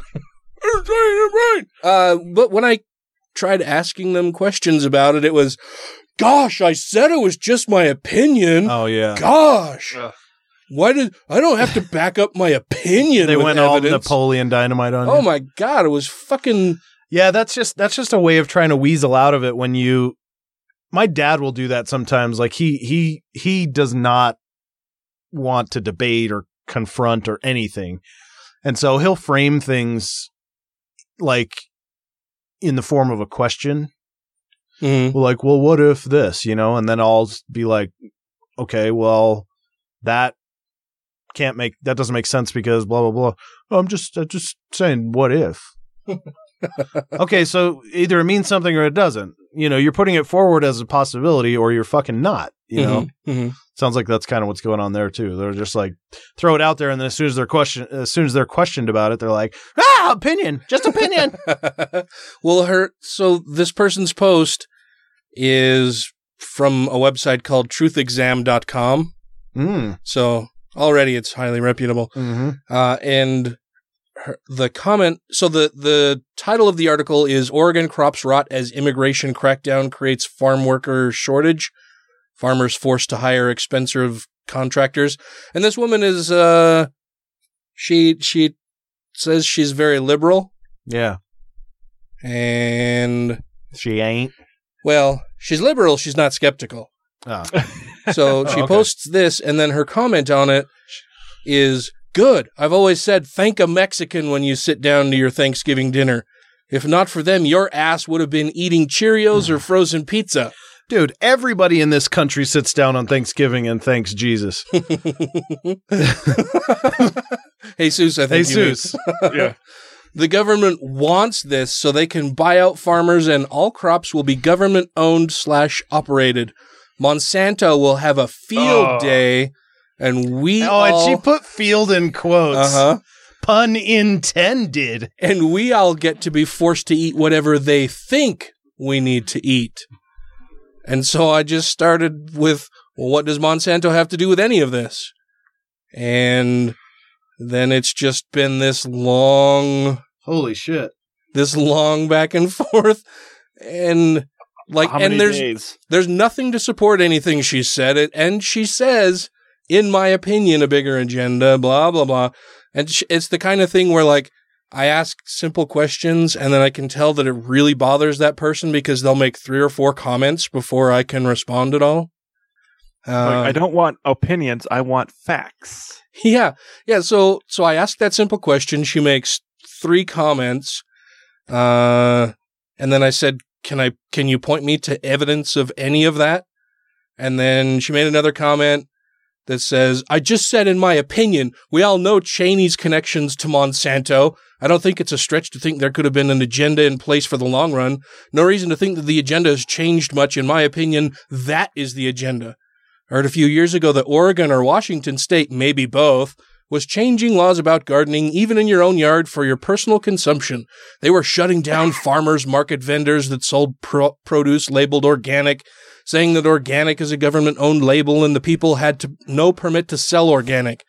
These are small things that don't get any major national notice, but local gardening websites and state gardening groups have been discussing it. This was maybe 3 or 4 years ago, maybe a little more or less. I don't have any evidence for this. I'm going to make shit up. So it was somewhere in the ratio of 2 to 5 years ago. Yeah. So with a percentage of 13.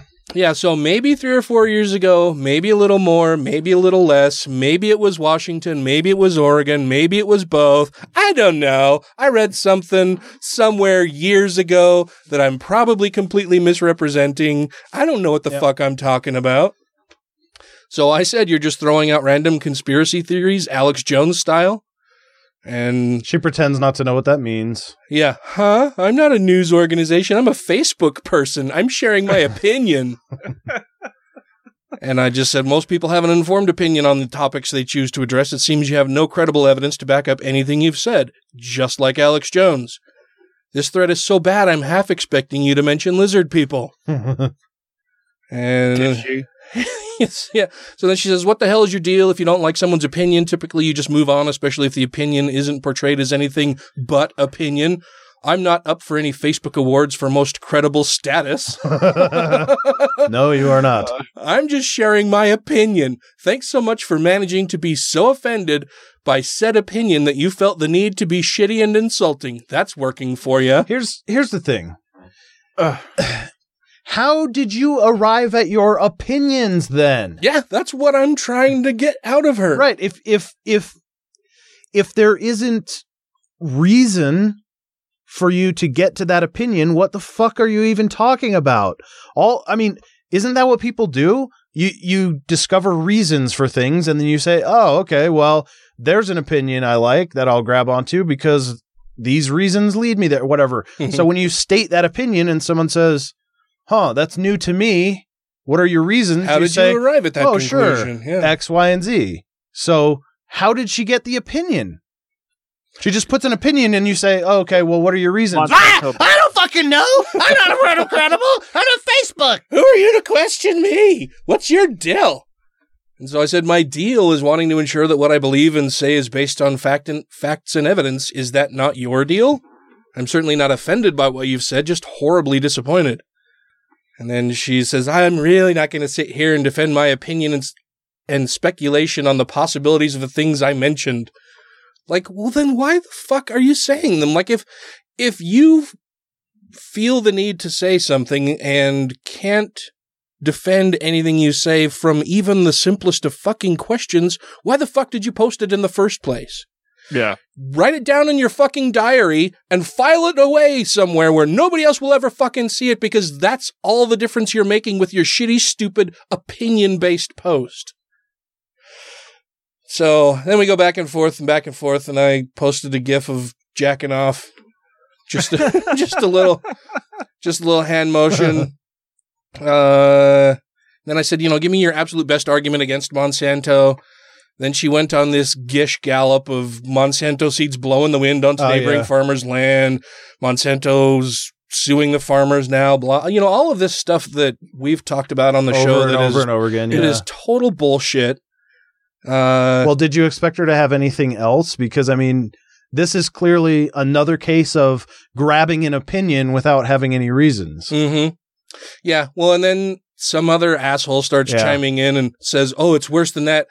Because when they sue the farmer, it's not just suing about patent infringement. They're suing for copyright infringement, which allows for statutory damages of up to $150,000. Like, then they're just, I don't even know where he's getting this shit from. Like, this is stuff that I have not seen before. Like, what the fuck is he even talking about? Yeah, now it's just now they're just in a circle jerk.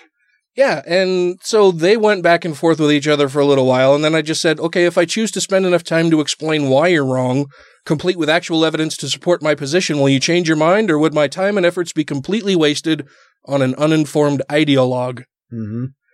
She says to share away, blah, blah, blah. Share away, nobody should ever be closed to further information. When that happens, progress ends.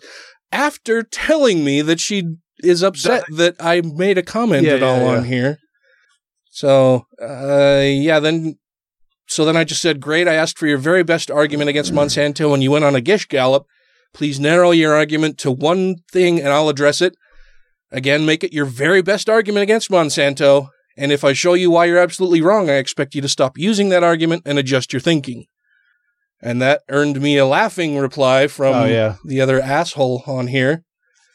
And then he says, Dan Ellis, nah, B, that ain't how this shit works. We put out our points. You either counter them or present your points. And then, of course, these people can't make just one comment. This guy is white, by the way. Yeah. And then he says, Dan Ellis, you don't get to move the goalposts now that you got served. And I have yet to reply because I don't know where I got served other than him saying that I had to do nothing. I don't know. I just get really frustrated because with some people, it doesn't matter how nicely you broach the subject. Most people. You think it's with most people? With most people, it doesn't matter. I think... Here's an opinion of mine. Well, now this is just an opinion. Exactly. So don't ask me any follow-ups. But it seems to me that there's some sort of energy-saving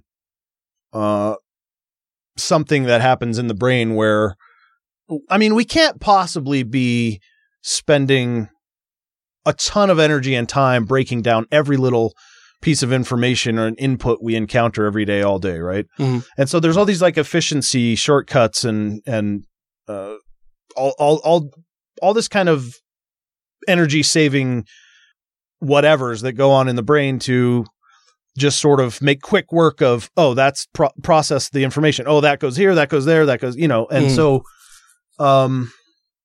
I think most people are operating on that part. They're just going, oh yeah, that fits with what I've already believed. That fits that. They're just storing stuff away and little bits of data. Almost nobody stops to say, like this situation makes me angry, and they stop there. They don't say, why am I angered by this? And then try to figure out what's going on or what's behind all the. There's no introspection. Yeah. I think most people are basically operating on that superficial level. I like this, I don't like that, but nothing beyond that. This fits with my worldview, therefore I'll keep it. That one I don't like, therefore I'm going to discard it. Yeah, it'll be interesting to see how the rest of that plays out because it's been, I don't know, like 24 hours now, back and forth and back and forth. Yeah. And I'm like, it's gotten where I'm just like, okay, I'll work with you here. Give me your very best single argument about it. And no, you got served. Yeah. You didn't get I got served by what? Narrow it to one thing. Let's talk about it. No, you can't move the goalposts. What are you doing? I'm moving the goalposts apparently by trying to take this point by point. Yeah. See, at some point in his life, that guy has encountered a couple of cool sounding fallacies. And so he just likes to stick them in there when, it's just another one of those things. There's no reason for it. It's just, it's my opinion you're moving the goalpost. The fuck you for asking. That'd be a good reply. Is it your opinion that I'm moving the goalpost? Yeah, I actually move the goalpost. I'm just trying to clarify because I need to know what I can ask questions to and what I can't. Yeah. So if this is your opinion, I'll just move on. Yeah, it's frustrating. Like I used to be much more of a dick online. Did I say B? I feel like I skipped that word. Anyway, I used to be much more of a dick online, and I've tempered myself a lot over the last few years. And it's really frustrating because I see time and time again that that for a large number of people, like it doesn't fucking matter how I say it or what I say, they're going to be pissed off that I said anything at all. Yeah. Mm-hmm. And so I scroll past most of this or much of this. And the people that I typically scroll past are the people that I know are so far gone or that they're just so far out there that there's no redeeming qualities in trying to get them to see my side of the issue because they're so far off to the right that if I influence them on one little thing, it's not going to make much of a change. But if I see somebody who is, purportedly a leftist, a liberal thinking person who is on my team for most things and they have some crazy ideas about some other things, I'll say, hey, maybe that's not quite accurate. Can you tell me how you got to there? And, it's my opinion. I can't I said it's my opinion. That's all. I don't need any evidence. Yeah. People like that are more interested in thinking they appear smart than being right. Yeah. Because clearly she's not concerned with being right and she doesn't want to be challenged. She just wants to put it out there and go on feeling like people think she's smart. Right? I mean, this is a judgment I'm making, in my opinion, but it's just like your opinion, man. Yeah, but this is based on my experience with humans. And humans suck. Yeah, yeah. It gets frustrating. I try to be nice, and with this conversation, it's coming close to the point where I'm not going to be nice anymore. Mm-hmm. So, anyway. That'll do it for tonight's episode for the regular stuff. Want to make sure that we thank our Patreon supporters. That would be Michelle Short, Christy Kalbach, Camille Borowski, Pneumania, Alan Firth, Gaytheist, Larry Wilson, Dr. Dan, Matt's boss from the 2SC podcast, to whom we pledge loyalty, Janet Uter, Let Them Eat Kafefe, Stephen Andrus, Marius Kott Buczerkowski, Rob Otto, Utah Outcasts, Tim Jacobson, Matuler, Megan Kennedy, Andrew Vodopich, Brandy Hamrick, Jeremy Goodson, Angelica Pearson, Wes Aaron, The Purple Dragon, and Taylor Grin. Yay! Thank you all very much. We really appreciate all of your support. Yes, we do. We're coming up on ending season 4. We'll be starting season 5 in just a couple months. It's crazy. Yeah. Really? Yeah, we'll be starting season 5, man. I was kind of blown away by the whole idea of it. I'm just 5 years. I'm just excited that we were going into syndication. Got picked up for another season. Next week we will have the always awesome Mr. David Silverman as our guest to talk about the American Atheists. The American Eartheists. It's coming up in the Kerpermeerns. The American Atheist Convention in Oklahoma City, which will be the end of March. And I'm going to be attending and should be lots of fun. Matt Dillahunty said that he won't be there this year. He's got some other plans. He was disappointed.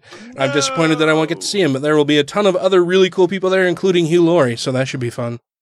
Oh, wow. House is in the house. Yeah. I would love to meet him. Get to meet Mr. Hugh Laurie. That should be a lot of fun. So until next week, crucify that Illuminati. Fuck, you took mine. I'm going to say it anyways. Leave a review to appease the Illuminati. And rate the Illuminati 5 times a day toward Mecca.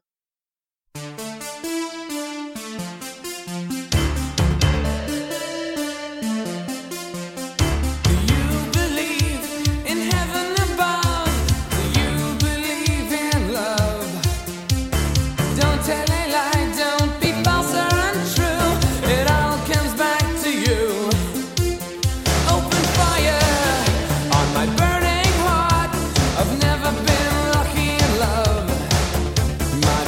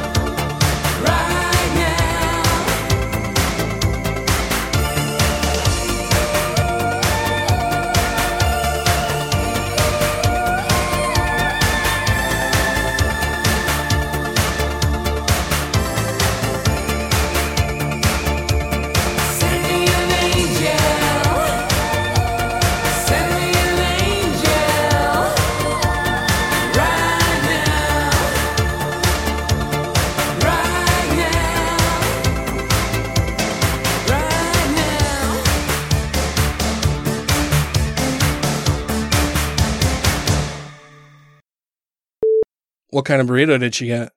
I think it was a number 7. I don't know.